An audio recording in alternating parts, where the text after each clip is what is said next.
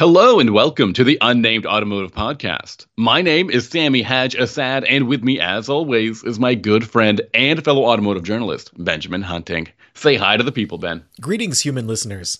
Greetings to everyone. If this is the first time you're listening to our podcast, let me reiterate, Ben and I are a pair of automotive journalists, but more importantly, we are very good friends. Right, Ben? You know what's even more important than that, Sammy? What? This is our 350th episode. So? What about, are you going to say the same thing on the 351st episode? No, because it's not as important as the 350th episode. Because human beings were born with 10 fingers and toes, and because of that, we count things in units of 10.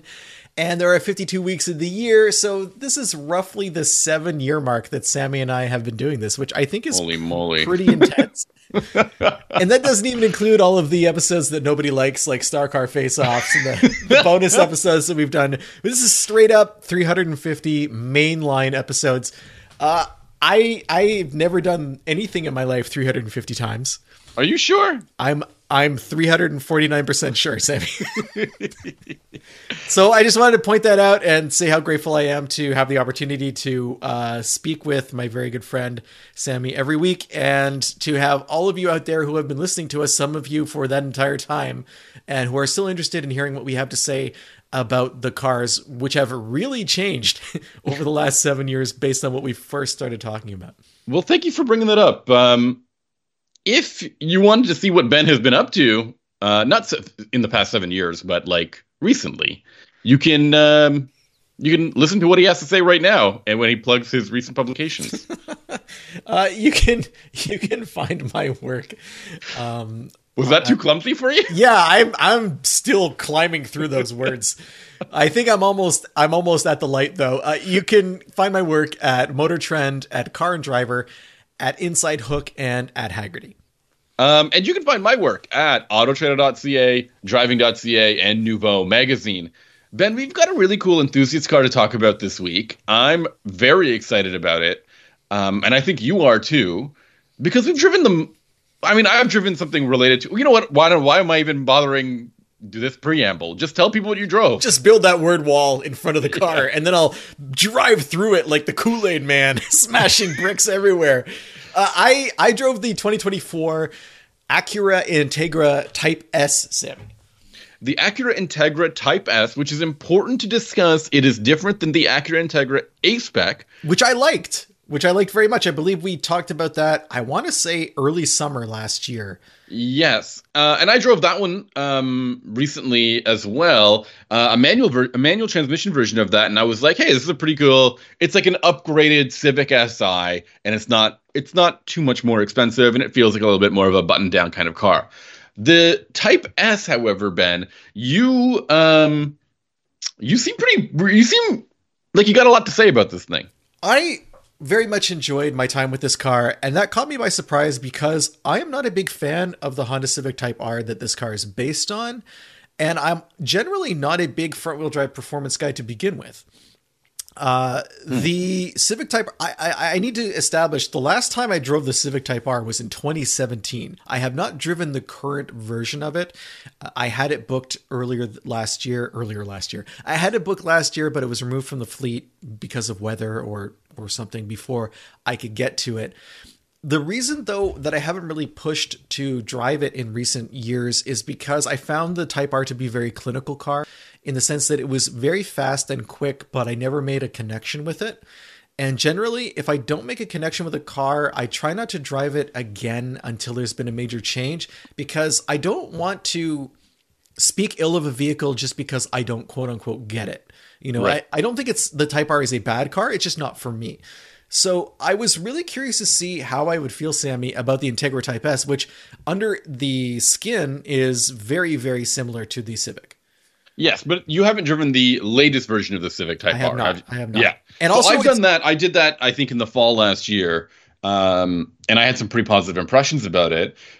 But I was curious as to see what they could improve, right? Yeah, that's a good point, because, you know, we can't talk about the Integra Type S without first talking about the price. In the United States, this retails for $51,800.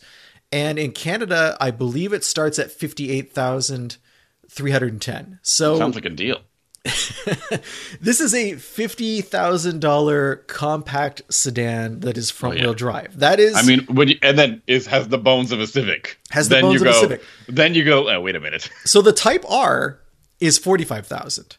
So you have to ask yourself, is this $6,000 more car than the Honda is? My answer to that is maybe. But before I kind of get the answer to that is perhaps, which is not an answer, man. Come on now. But before I justify my maybe, I want to explore a little bit the pricing of the Integra a little bit more. That $51,000 is $20,000 more than the base Integra. That's a lot of money. That's a lot of money. But I do think that the difference is justified when you're looking at the base. I'm not saying the $50,000 is what I would spend on this car, but I do think that there is quite a bit of daylight between an entry level 1.5 liter turbo Integra and this 320 horsepower, 310 pound feet of torque Type S. For those of you who are Honda fans, you'll notice that's 5 more horsepower on paper than the Type R. Mm-hmm. Sammy, you were asking me, what does this give you over the Civic Type R? There's 5 that, more horsepower, yeah, which is meaningless. $1,000 per pony. Exactly. And I don't think that it actually makes a difference in performance, because if you're looking at just the pure numbers in this car, it's about 5.1 seconds to 60 and 13.7 in the quarter mile. Both of those numbers are somewhat slower than what the Type R has to offer. What you do get with the Type, what you do get with the Type S is more luxury gear. And I say luxury, it's really just kind of more comfort features. Like, it has heated front seats, they're power front seats. I don't think you can get that in the Type R. It has a 16 speaker stereo system, which is like 4 more speakers than the Type R. But from what I've been told, it sounds a lot better. It has also dual automatic climate control. Not sure if you can get that in the Type R. All of that stuff is standard gear. You don't get the data logging system that the Type R has, but you do get a louder exhaust system because it has 1 fewer resonator compared to the Civic's exhaust, which seems kind of odd because you'd figure for like the luxury version, they would want it to be quieter, but they've kind of gone in the opposite direction. Yeah, that's bizarre. I also like the idea that 1 less resonator is also more expensive. It's $5,000 per resonator, Sammy. $5,000. Yeah, that doesn't make any sense. Versus the base, I mean, obviously it has the engine, has a different suspension, it's 3 inches wider. It has the fender flares and whatnot, like a semi-wide body look. It's got that 3 exhaust tip thing, which I'm not into. I find the rest of the car looks pretty decent. The 3 exhaust, every time I look at it, 3 exhaust? I don't dislike it, but I look at it and I'm like, it just doesn't fit the car. It kind of feels grafted onto the back. Ben, come on. We got to like this. We got to fall for odd numbered exhaust tips. Why do I have to do that? I also don't like because you sound so like discriminatory against the odd numbers. I'm also going to discriminate against those little lights at the bottom of what is it, the WRX that has the little light in the middle, the brake light. Yeah, I'm not into that either. The rally light or whatever it looks like. I don't know what a rally light is, but okay, if that's what marketing chooses to call it, then that's right. Some fascinating things though, but not fascinating, but interesting things about the car. Wow, you walked that back real quick. I had to. I almost oversold this statistic, but while we're comparing it to the Type R, it's 3,212 pounds, which is only 29 pounds more than the Civic, Sammy. That's a really reason, considering I think Acura is supposed to be more luxury oriented, and luxury gear can sometimes is often heavier than mainstream gear, regular stuff. That is 29 pounds of Acura badges have been added to this car. 29 pounds of Acura badges. It has different stampings for the body, to be fair, a lot of the panels. And wow, that's significant. Yeah, and it does have more sound deadening. So I think the panels are a little bit stiffer to try and keep out vibration, and the sound deadening obviously to quiet down the cabin. The other important stat related to that 3,200 pound curb weight, that's considerably lighter than a Golf R, I believe. And also, if you were to compare it to, I guess, like an AMG from that price range, roughly, what is it? A GLA, I guess? Yeah, do they not make the CLA anymore? Or you don't think the CLA is worth discussing because it's not a hatchback? I mean, the CLA would be closer, I guess. You can't get the manual transmission. Yeah. But it is lighter. It doesn't have the all-wheel drive that those vehicles do, so that's helping it out a lot. Remember when there was an A-Class? I do remember. And an A-Class wagon? Or remember when there was a B-Class? No, that didn't AMG at all. No, not an AMG, but it was still around in Canada. The thing I think that helped me like the Type S more than my Type R experience was I had it in the wintertime. And specifically, I had it during a fairly snowy stretch. And I was doing a test for driving.ca where I was kind of focused on the helical front differential, which is a mechanical limited slip that's outfitted to both the Type R and the Type S. And I was just, I was putting together a feature explaining how these systems work, how they're different from like a clutch pack, how they're different from an e-diff. And I was really focusing on the feel of the car in the snow and how I was able to drive because of the LSD. And so all of this to say, I was sliding around in the snow a lot with this car. And I got on purpose or on purpose. Okay. I got to practice some of the fun left foot braking stuff that I learned at the Team O'Neill Rally School, which I don't often get to do because there aren't a lot of cars out there with a limited slip front differential that will allow you to, weight transfer with the left foot on the brake while you're accelerating and then lift off the brake and still pull out of that corner without spinning one wheel, just like an open differential would. Yeah. So it was fun to do that, and I enjoyed it, and the car was very responsive, and if it ever understeered, all I had to do was lift off, and it would instantly correct. I found it to be a very forgiving platform, and it was just fun. It was just good fun. I can tell you, though, Sammy, what wasn't fun about all of that drifting around. Fuel economy? No. I don't know. What kind of question would that be? Trying to turn off the stability control system. Oh, I got you. For the Type S. It's not just a button somewhere? Oh, there is a button on the dash, but Excellent. Get this, it doesn't turn off the stability control or the traction control. What does it do? It turns on a light on the dash that tells you the traction control is off. Oh, the fake traction control off button. It's a complete fake out. So if you turn that button off and then you hit a snowy patch and spin the wheels, the traction control turns itself on. Oh, that's helpful. So I don't understand why that exists, but if you want to turn off the traction control in either a Civic Si, Type R, or Type S, you have to do this thing where, and here's the full sequence. I hope you have your notepad out because it's not something you're going to remember. You have to have your foot on the brake. You have to turn the traction control off and then on again. Then you have to turn on, you have to turn on the, I'm going to start again because I'm so confused. Okay. Parking brake is on. Your foot is on the brake. You turn the traction control off. You turn it back on. Then you remove the parking brake with your foot still on the brake. You turn the traction control off. You turn it on again. Then you turn the parking brake back on. Take your foot off of the brake. Turn the traction control off. Then turn it on again. But that final time you turn it on, it actually doesn't turn on. It lights up another thing on the dash on the other side that says VSA, which I assume is Vehicle Stability Assist. And now it's off. And it never turns back on again until you do an ignition cycle. So Konami code.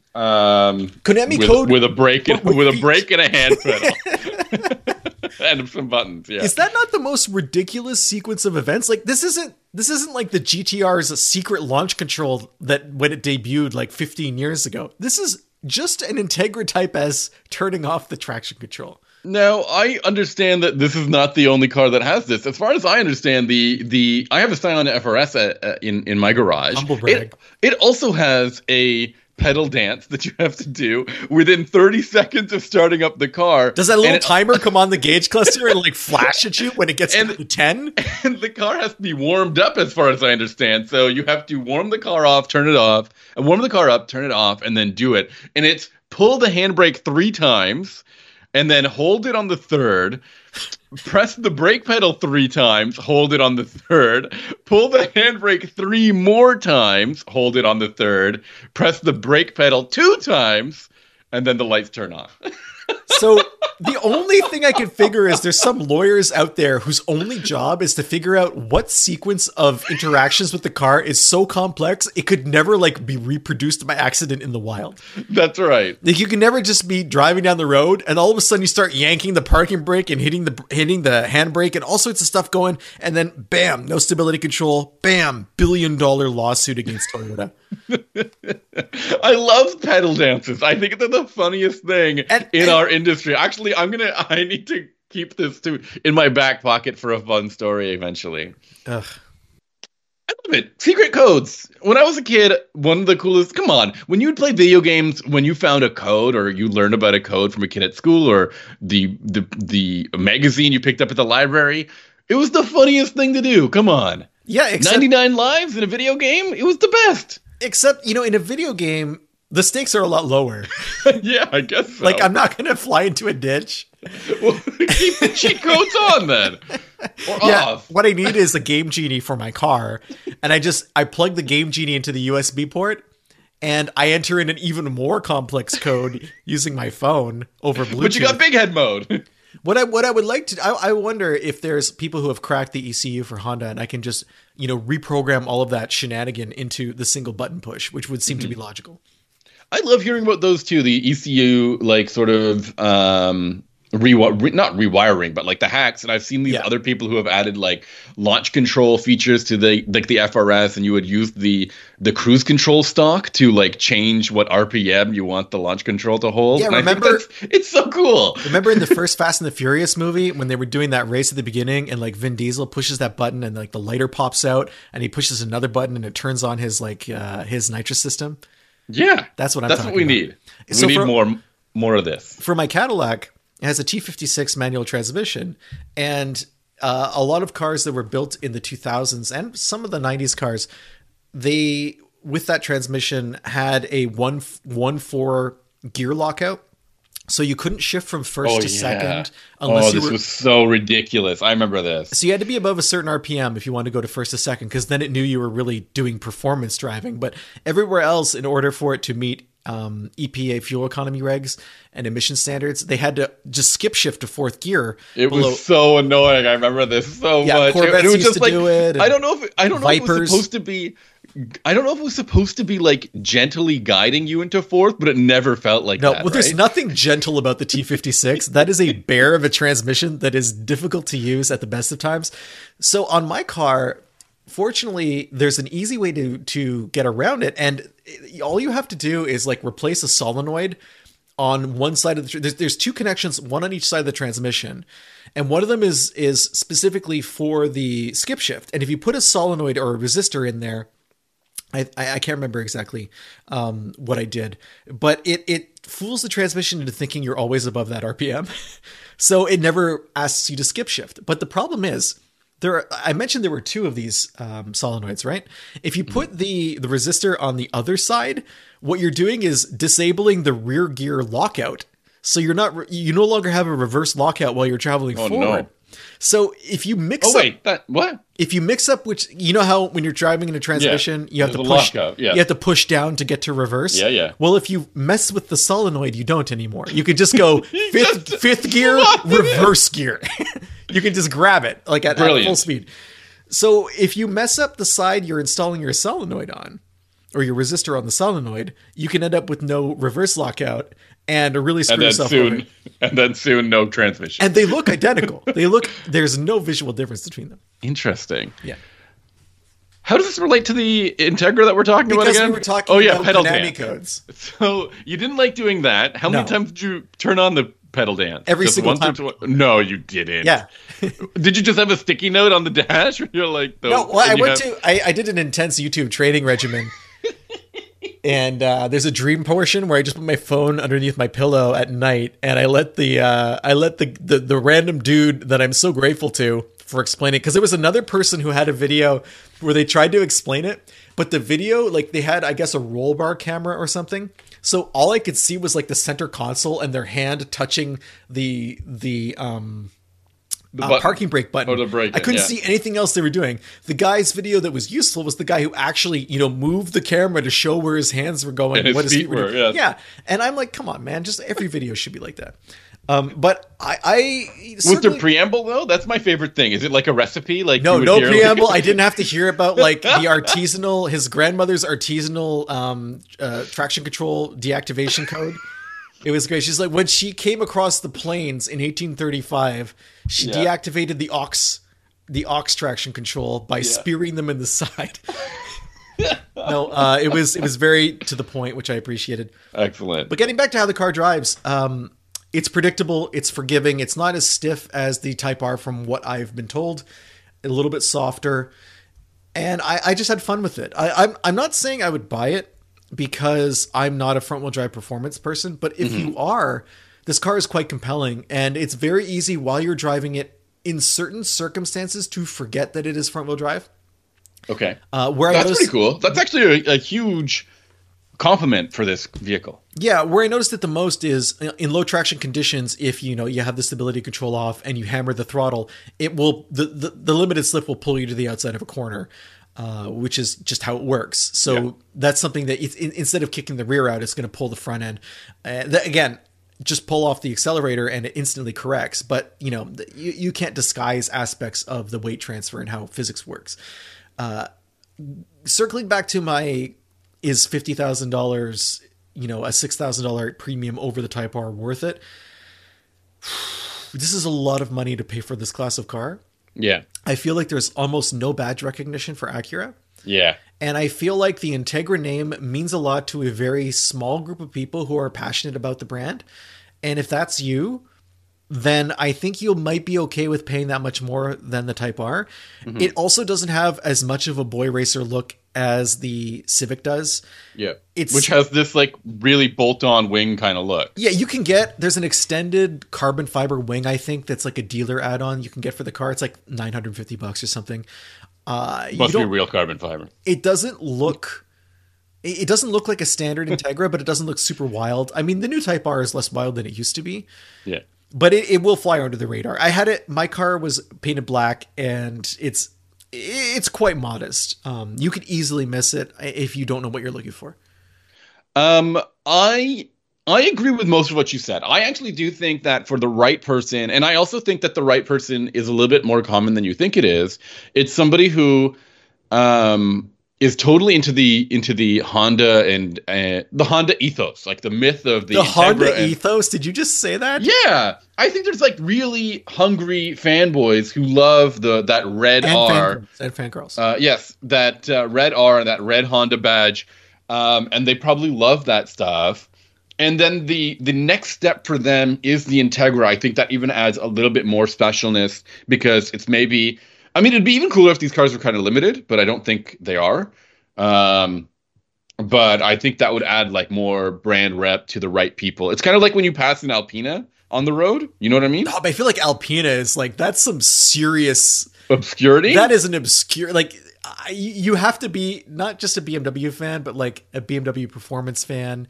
And even then, like you might not know what that means. Like the badge itself is kind of mysterious looking. That's what I like about it. That's what I think. I think that's to me what the Integra Type S feels like. It's like when you see a guy in an Alpina, you got this like head nod, like, all right, you got the crazy. No one in an Alpina ever makes eye contact with anyone else outside of the Alpina.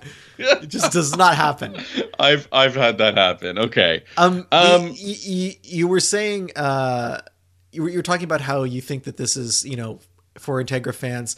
I will go out of my way to say I think this is the only interesting car to drive that Acura currently makes. Yeah, sure, of course. I mean, there are other Type S products in their lineup, but first of all, they're not manual. None of them come even close to being engaging at the level of this Integra. Yeah. And I think that it's actually a pretty great that their most affordable performance car is by far their best. This car is way better than the NSX. No question. Oh, come on now. Just in terms of engaging me as a driver and making me interested, the NSX is extremely fast, but it's like a video game in a way that few other cars are. and it's more of a curated speed experience than an actual driving experience. The Type S is none of that. It is a car that I think has a personality, and I think this is something that's been missing from Acura's lineup for, I don't know, 20 years. Yeah, I agree with you. I have a bit of not like love for the NSX. I think a lot of people hate the poor NSX, and I don't like hate that. it. I just have no interest in driving it. I just went to the website. There is no more NSX on their website, so I think we're done with that. Huh? There we go. It is now officially. Can you agree with me that it is officially the most interesting Acura? Yeah, I agree with you, definitely. Okay. And I agree with you mainly because like the other products, I think we've discussed this before, at 355 horsepower from a Turbo 6, they've limited themselves at what a Type S can be, and it just doesn't feel interesting as a result. One last thing I wanted to point out, you were talking about how you weren't sure if this was a limited production vehicle. I don't think it is, but I can say that it's North America only. It is North America only? Yes. Interesting. So, I wonder why they made that happen. Well, I mean, does Acura operate in Japan? I can't remember. I don't think so. So, and I don't know if there's enough. I don't think it's an Acura. It's in Europe either. I mean, the brand might be, but I don't know if Type. I mean, I know Type S definitely isn't. No, I don't think so at all. All right, cool. Anything else you want to talk about with the Type S this week? No, that's kind of gets it all off my chest. It was nice. It was a nice palate cleanser. It was nice to drive a car, first of all, Yeah. which is rare enough these days. Everything is an SUV, and to drive a car in the winter. Performance car in the winter. Yeah, I know. I just drove like a Corolla hybrid, Corolla all-wheel drive hybrid, and I know like how can you possibly come down from that high? But I feel like the Type S really kind of mellowed me out. Now, this week we have a very special guest. I'd like to introduce Tom Chep from Arc Motors, who handles all things engineering at Arc Motors. Now, if you haven't heard of Arc, that's okay. They're a electric startup that is working on resto-modding a bunch of cool classic cars. Now, according to the information that I found, Arc Motors starts their resto mods at around 75,000, which is actually kind of approachable. It's definitely more affordable than some of the other guys that I've heard out there, like Lunas and I've got to remember the other ones. Well, some too. of the factory programs, Sammy, like from Jaguar and other similar type of classic to EV conversion companies, it can get quite expensive. So, welcome, Tom. Thanks for coming. Thanks for having me, guys. Ben, why don't you start us off with a couple of, this is all about some older vehicles, and the vehicle that Arc tends to showcase is this really neat Bronco, and I think that's what really caught Ben's attention, and he was like, we got to talk to these people, right, Ben? Yeah, I guess my first question would be, what was the impetus for starting Arc, and why specifically classic vehicles? And kind of a follow-up to that, when you say classic vehicles, do you mean all classics, or are you mostly focused on trucks and SUVs like the Bronco that's kind of front and center on the website? Yeah, so great question. So the Bronco came about because, as you probably know, my sister started this company. And during the pandemic, she was always into classic cars. But That's Sloan Paul, your sister? Yes. Yeah. So during the pandemic, she got really into classic cars, specifically the Bronco, and she ended up buying 4 completely rusted out, beaten, abandoned Broncos from around Canada and the United States. And she went through the process of restoring the first one. I believe it was a 69 Bronco. She got it fully restored, new everything, new engine, very beautiful. Actually just sold it. Actually just auctioned it at Meekum for $200,000, so made good money. Nice. But she had it fully restored. When it was finished, she brought it to her home in Toronto, downtown Toronto, and was driving it around and quickly realized they're kind of hard to drive and they're incredibly loud, and you don't want to be anywhere near the tailpipe when she was running it. And like people were literally coming up to her and being like, your car is very loud, just in general public. and it doesn't have a roof, right? So people, I don't know why, but when you're in a convertible, people feel so much more entitled to just approach you on the street and tell you whatever's on their mind about your vehicle. yeah, your car's loud and it stinks, like out of on the street corner. So she went, okay. And she drives an EV, a Hyundai GV60, or a Genesis GV60. And she went, okay, well, can I, in my next restoration, can we go electric? And she started researching and quickly found that it wasn't easy. There wasn't really anyone doing it. The ones that were doing it had, 5-year wait lists. And like, as you kind of mentioned, very, very expensive. So then she called me up, and at the time I was working at Westinghouse in the nuclear group, developing microreactor technology. So right away she was gunning for a nuclear powered Bronco, which would be better smelling and maybe quieter than the factory Ford configuration. Yeah, first question was, hey, can you solve fusion? And we'll Mr. Fusion. There you go. There you go. Yeah. So yeah, she just called me because of my engineering background, because I'm an electrical engineer. And she just went, hey, can we electrify my next Bronco? And I said, yeah, probably. Wow, that's a perfect answer. Honestly, that's really supportive of your sister, because I know, I'm trying to think of how I would react to my sister asking me for anything these days. And I'd be like, we'll talk later. That's what I would say. So the caveat, it wasn't like, yeah, probably I'll do it. It was, I mean, if you spend enough money and go research, you probably can. Okay, I got you. Right. But she kind of petitioned me and went, well, can you do it? Can we? And then even in the next idea, which from the early childhood memories, she's the entrepreneur spirit of the family. She's constantly asking me if I want to do a business with her. And I would always say no, because I would just respond like, I have no idea how to run a restaurant. Don't ask me to start a business with you. But then it came, can we electrify this? And then next question, of course, was, can we create a business out of this? Right. So which came first? Did you guys actually do a prototype before you decided to start the business, or did you kind of do them simultaneously? Very simultaneously. I approached it cautiously.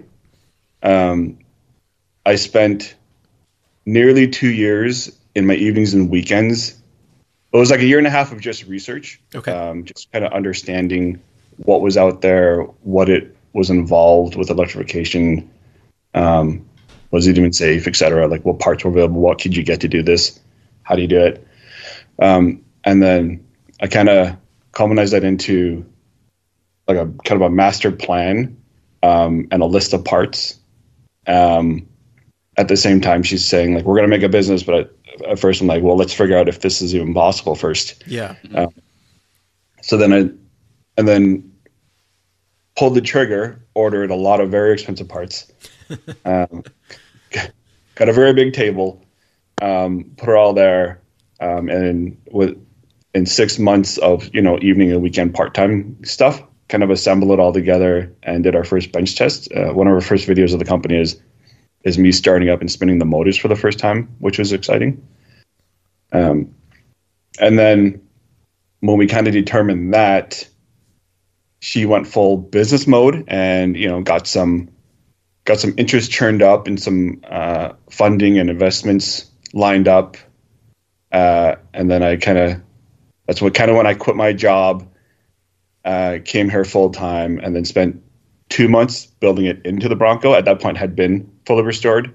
So the shell of it was restored for us. Okay. Mm-hmm. And then it lined up, and then immediately, once I finished it in November, we launched the company, and then all the press went out, and that's how you guys kind of found us, I think. Yeah. We were contacted by one of your representatives, and it immediately caught my eye. I mean, the car looks sharp, and the Bronco is an interesting choice for this. I assume that having an SUV like the first generation Bronco, it kind of gave you enough space to not so much fit the motors, but fit the battery packs, and the cabling and everything that was needed. I'm curious as to how you determined which parts to go with. Like, is everything off the shelf? And when I say off the shelf, does that also include programming and management of the power, or was there stuff that maybe no one had really thought of for this particular application that you kind of had to figure out on your own?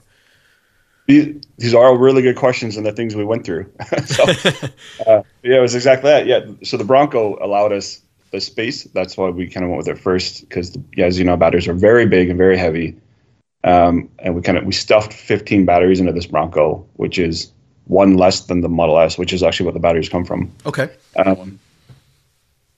And it was, as you kind of asked, it was that year and a half spent was really finding the parts and finding what would work.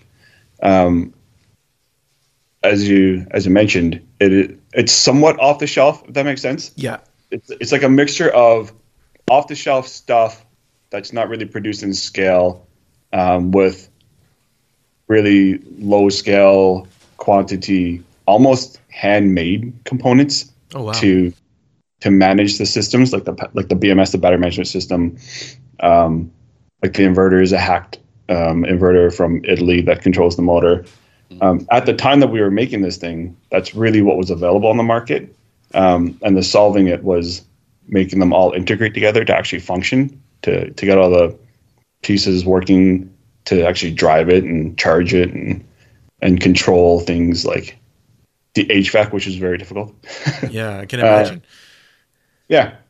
But since we did it, maybe a year ago, the industry's really kind of picked up speed and grown, and a lot more products have come out into the market by some big names produced at scale. So it's a trend that's moving forward and upward, which is really great for us, because it's not ideal to be hacking together like handmade boards for a customer's vehicle. I'm sure that makes it really hard to not just scale for more customers, but also support them over time.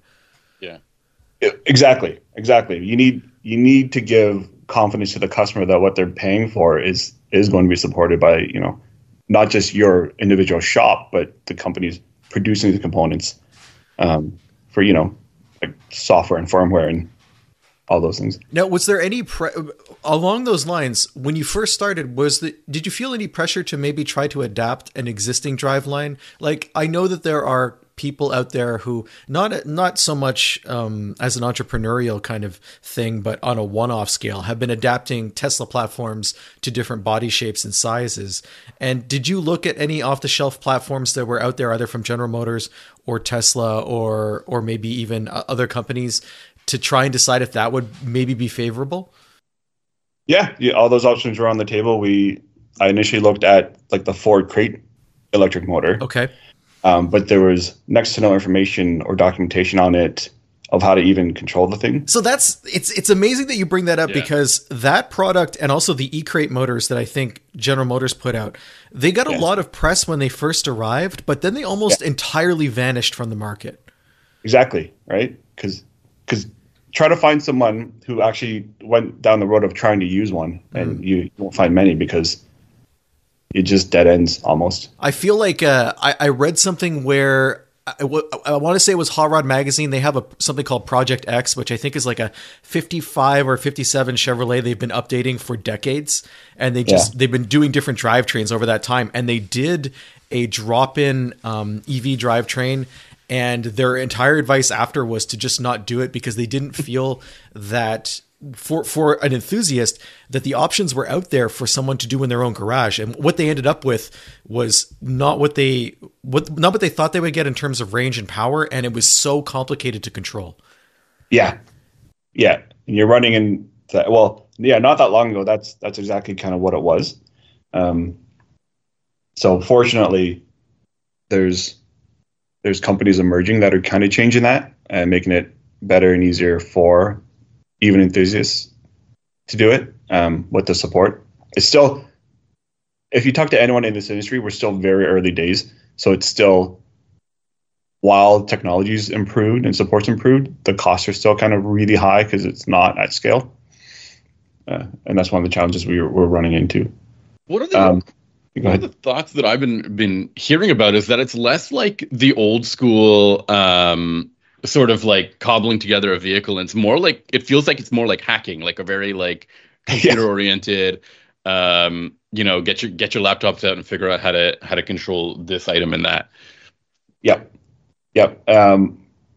Because I have a degree or a background in electrical engineering and a lot of experience doing industrial controls and automation, I was able to sort out the integration needed for the vehicle and kind of, as you mentioned, like hack together like signaling components to like speak to each other and make it work.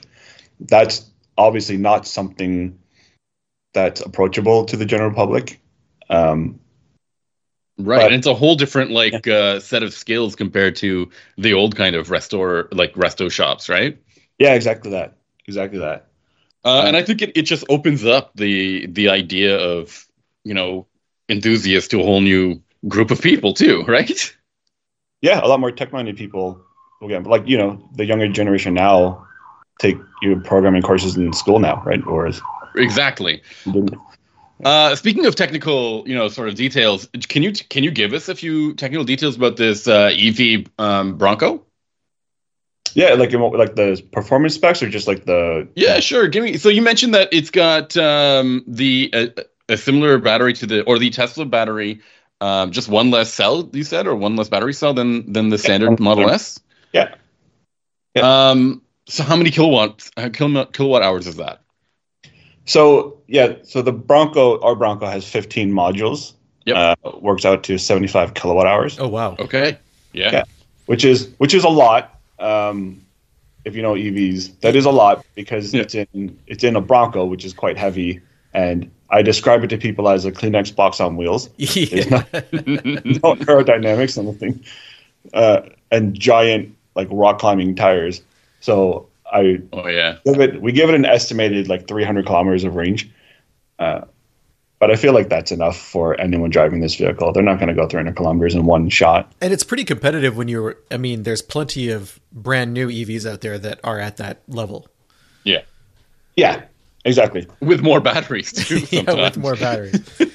And how much horsepower roughly? Is it a dual motor setup? I noticed that it has the front differential in the picture, so I was curious about the 4-wheel drive system. Yeah, so it is two motors, but only because one motor at the time for the motors that we could get, it wasn't enough horsepower. Okay. I wanted to keep it 4-wheel drive, so we added in the second motor in series, which comes out of So it's two motors into it's called the torque box, which is like an EV's transmission. It's a single gear.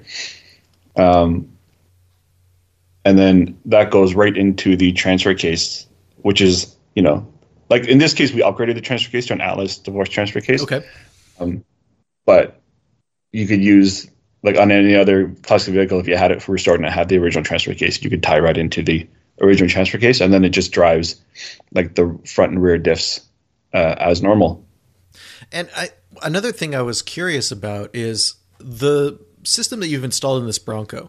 Is this something that's kind of like a kit that you could take and put into almost any classic vehicle? Or what kind of degree of reengineering is required for customers to show up? Like, let's say I showed up with my Jeep Grand Wagoneer and I was like, I would like to do the same thing that you did with this Ford.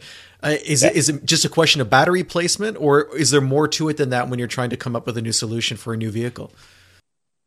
It's pretty much that. We tried to keep it standardized enough so that we could adapt nearly any vehicle. As you mentioned there, it's really the battery and the placement. Like how many batteries can we put in and where can we put them?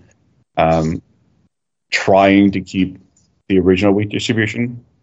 For the Bronco, we put pretty much all the batteries in the front where the engine was, and it weighed out to be about the same. Okay. Because the electric motors are small enough, they almost always fit in the transmission tunnel. So that all works out. But yeah, if you brought a vehicle with us, it'd be very similar. The components are almost always improving with products coming to market nearly, every other week or so. So in this vehicle, in the Bronco, we kept it at like a 120 volt system because that's what the motors were operating at. But because you're at that voltage, you can't have DC fast charge. So it takes like 12 hours to charge this thing. Okay. In the new motor offerings that have come out, in the past year or so, you can operate at 400 to even 800 volts. In a smaller package with like quadruple the horsepower, and that unlocks DC fast charging as well. So you could even have less batteries and reduce the weight, which then of course improves your mileage. So it's pretty amazing. I mean, you start to talk about a vehicle that goes from something that you would drive occasionally, like I think a lot of people do with classic cars, to something that could, in theory, be a daily driver. Yeah, exactly. It's really opened up the technology that's happening recently, so that we can now offer customers that want to daily drive their classic vehicles. Like we have a customer who was in love with their vehicle but couldn't maintain the engine and wanted to drive it daily. We can now offer that to her because she's never going to drive it more than like the 200 or so kilometers of range it has, and it'll charge at home overnight easily, or if she goes to like a DC fast charger within 30 minutes, right? She's up again, right? This is something I think about a lot. We were talking before we started recording, but I think a lot about the idea of keeping my own Jeep going into the future. And here in Quebec, there's a lot of mandates regarding the use of EVs. And I don't know exactly when internal combustion engines might be outlawed or made much more expensive to register. But I'd like to continue to drive my Jeep past that point. And I've looked at these EV conversions as a way to do that because, like the Bronco, I've got the space to put batteries. And it just seems like the natural evolution for classic cars. And it's strange because I have another classic car, my Datsun Z, that I drive on the track. And I don't have any interest at all in converting that to electric. It's almost like the use case is what's driving my interest in what the drivetrain will look like. Yeah, and that's totally fair. And there's a lot of resistance for the other part that wants to keep it like IC. But the way I approach it is this is nothing more than an alternative that didn't exist not that long ago. Yeah, you're not the battery police. You're not going to someone's house and forcing them to convert to EV. It's an attitude that, no, it's funny, but I think that some people do feel that way. They feel like there's going to be some kind of regime change and they won't have a choice, right? Yeah. Like we received like actual curses from people. That's like wild. written out like curses because they're treating it like we're forcing people, like we're shoving it down their throats to go EV. We're not. We're just making it so that there's an option. I mean, the best, in my opinion, the best thing you can do with an older car is drive it. And if the way to drive it is like your friend you were talking about who was unable to keep the vehicle in driving shape using the gas engine is just too hard to maintain. And I totally get that because I have unfortunately owned those vehicles too. What's the alternative? It goes to a scrapyard or it goes to a museum. And in either case, no one's going to see it. No one's going to enjoy it at the same way they would as if it was rolling by on the street, right? Yeah, no one's going to love it. No one's going to get that feeling when it comes by and they see it and they go, wow, what is that? And, or sitting in it and cruising along just with the memories of the vehicle itself, right? Yeah. Like we have another customer who has like an Aston Martin that they absolutely love, but it has to be driven and maintained regularly, and he just doesn't. He maybe drives it, he was saying, like once every 6 months, maybe even once a year. And by that point, he has to get the engine overhauled and maintained before he can do it again. Yeah, man. Yeah. There's one last thing I want to talk to you about. I can't help when I see a company like yours, and when we talk about how the technology for electric vehicles is moving so quickly, and not just moving quickly, but improving on a regular basis and becoming easier to use and easier to put together. I can't help but think back to kind of the earlier times in the automotive industry, like the early 1900s, maybe like 1900 to 1930, where you had this separation of companies that built cars and companies that built coaches. And by coaches, I mean like bodywork for those cars. And you would end up with platforms that would look radically different based on the customer's tastes, but really mechanically underneath, they were all pretty similar. And it was a meeting of these two industries. And now, do you think that we might be on the verge of offering that kind of customization to individuals, where they can not have to worry so much about the components of the vehicle that are making it drive down the road, and they can focus more on, finding a clean shell and personalizing the vehicle to their taste, and knowing that they can rely on this industry that's going to provide them with an electrical platform that just works. Yeah, I think we're quickly approaching that. There's companies, that we're working with that are actively developing platforms, and only the platforms. They have zero interest in making an actual car. It's what they've told me several times. And with the emergence of that technology, why couldn't there be like a customizable thing to fit whatever suited the customer's taste, right? Like, the current model is you pick out a brand and you pick out a model and you go, that's what I'm getting, I guess. It's not really customizable beyond that, right? It's fascinating. It makes me think of about 10 years ago when the Rally Fighter first came to market, which was like a 3D printed off-road racer that people could put together themselves. And it was a bit ahead of its time in the sense that you still required a fair degree of mechanical knowledge to assemble that. But the idea of, people doing their own coach work and then bringing that to an established platform, even if it's not a classic body, but putting that on something where someone's worked out all the electrical bugs and made a drivable platform, that's fascinating to me. Yeah, if the ones we're working with, they work out all the vehicle dynamics and all of the engineering so that you can just put whatever body you want on it, and it's totally safe. So why wouldn't people start going that route? I think, but again, it's just more offerings to the public, which is not a bad thing. Yeah, for sure. It's just the tip, right? Like, it just feels like we're just getting started now, right? Yeah, we're just getting started, and if we can make it more, like more people adopt it, and we make it at greater scale, and the cost comes down significantly, it's far more accessible to everyone, which is great. Tom, if people wanted to find out more about Arc Motor, what's the best way for them to do that? I usually just tell people go straight to our website, arcmotors.com, and reach out to us or browse what we have to offer and reach out to us. As soon as people reach out to us through the website, we immediately jump on conversations and phone calls with them and kind of see what's in their head and what they want to do and work with them. Because there's a lot you can do with a number of different performance specs and models and drivetrains. It's wide open. It's intimidating, I think, to a lot of people. So we hope to break that down with, plain and simple conversation and friendliness. Well, it's not like you don't have to be like super technical to just make this happen. I think that's really interesting for you to say, though, that it's intimidating to start with, and you can help them figure out what's the next step.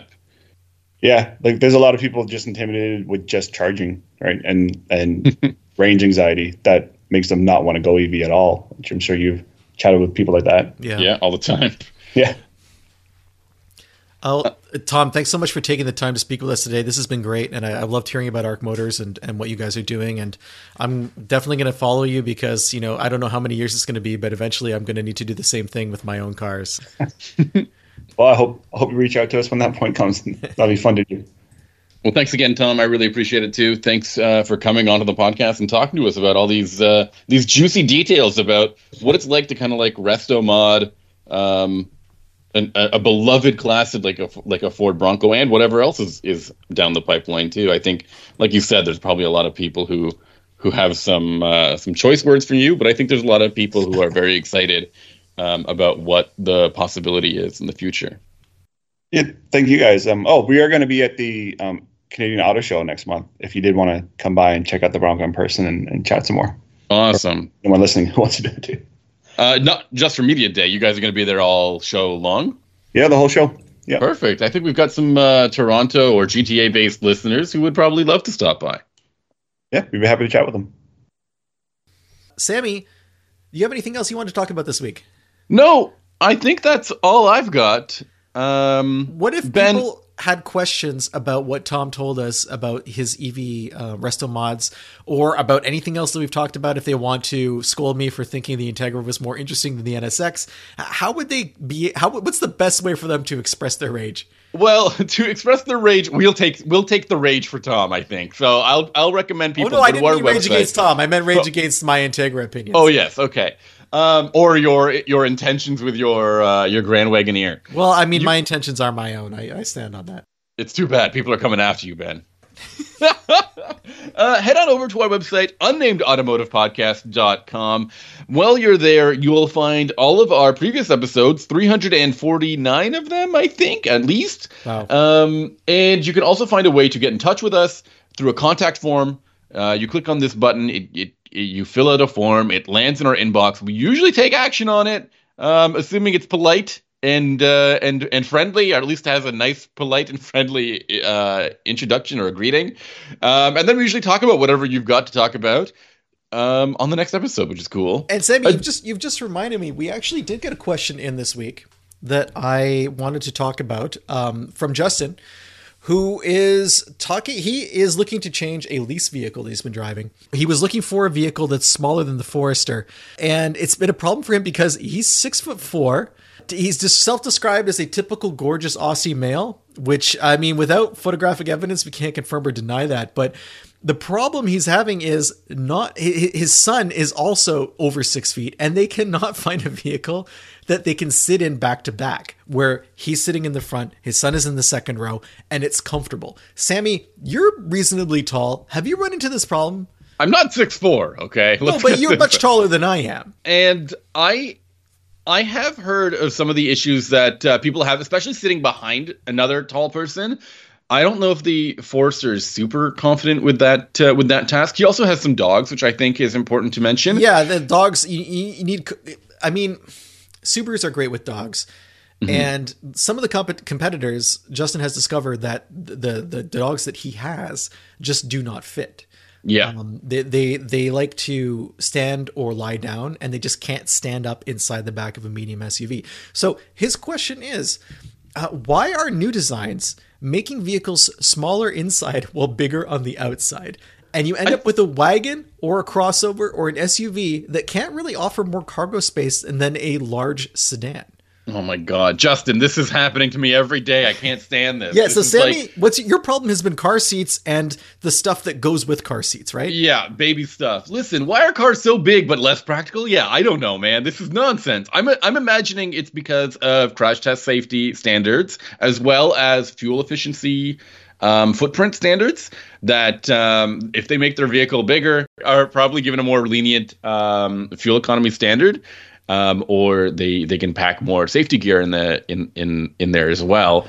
There's some weird stuff too. Like we talked about it in the fall, where I had a Pacifica hybrid, and we were comparing it to the minivan. We were comparing it to the Toyota Sienna, and in the Sienna, you can't remove the second row of seats because Toyota has put an inflatable airbag inside of the seats.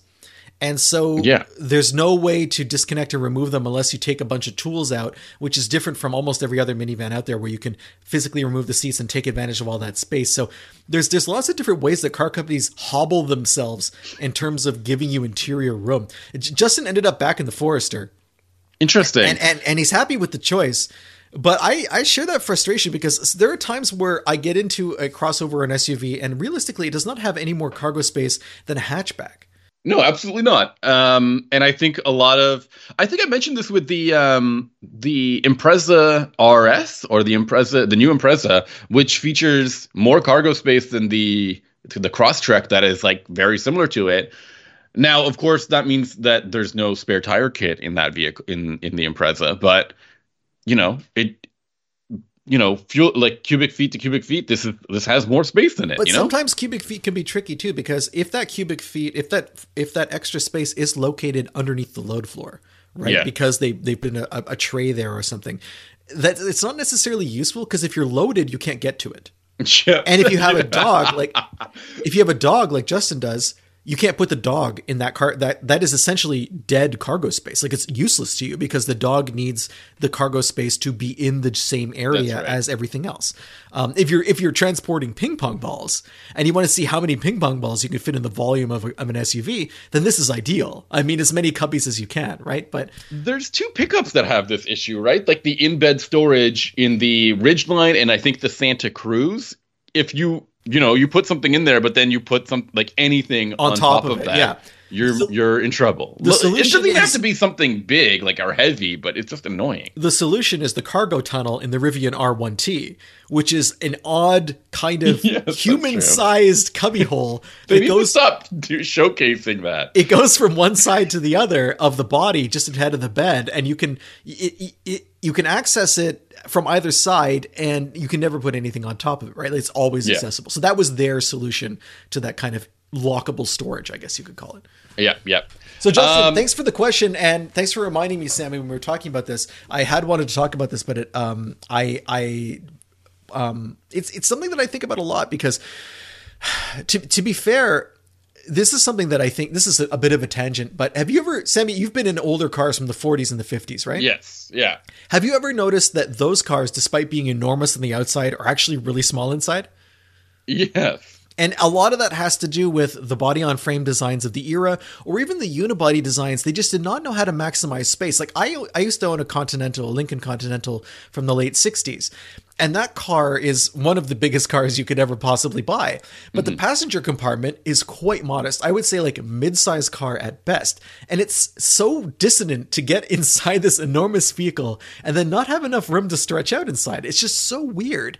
And the exterior dimensions of a vehicle, they can often be completely divorced from how they feel from behind the wheel. That's right. Where they're like... Those older cars also, they just make me laugh too. Like huge car, small space. So funny. Yeah. It's almost like they're compensating for something. Oh, yeah. I don't know what that means. If you want to tune into us next week, what are we going to be talking about, Sammy? What are you going to be talking about? I don't know. What are we talking about, Ben? You tell me. I am personally going to be talking about a new Hyundai, the Hyundai Tucson N-Line. Didn't you just drive that vehicle? The Tucson N-Line? No, I drove the other one, the Kona N-Line. The Kona N-Line. All right, so this is a new model for this year, I believe, and I think they've gone hybrid only across the drivetrain lineup. You can get a plug-in or the non-plug-in. I'm driving the non-plug-in. I'm very eager to hear your thoughts on this. So far, I've driven it a little bit so far, and I do have some thoughts. It's an interesting experience, not quite Integra level interesting, but definitely a lot of good stuff here, I think, for a vehicle that had maybe fallen a little bit behind. I can't wait to talk to you about that, and we'll see you all next week. All right, thank you for listening, everybody. See ya.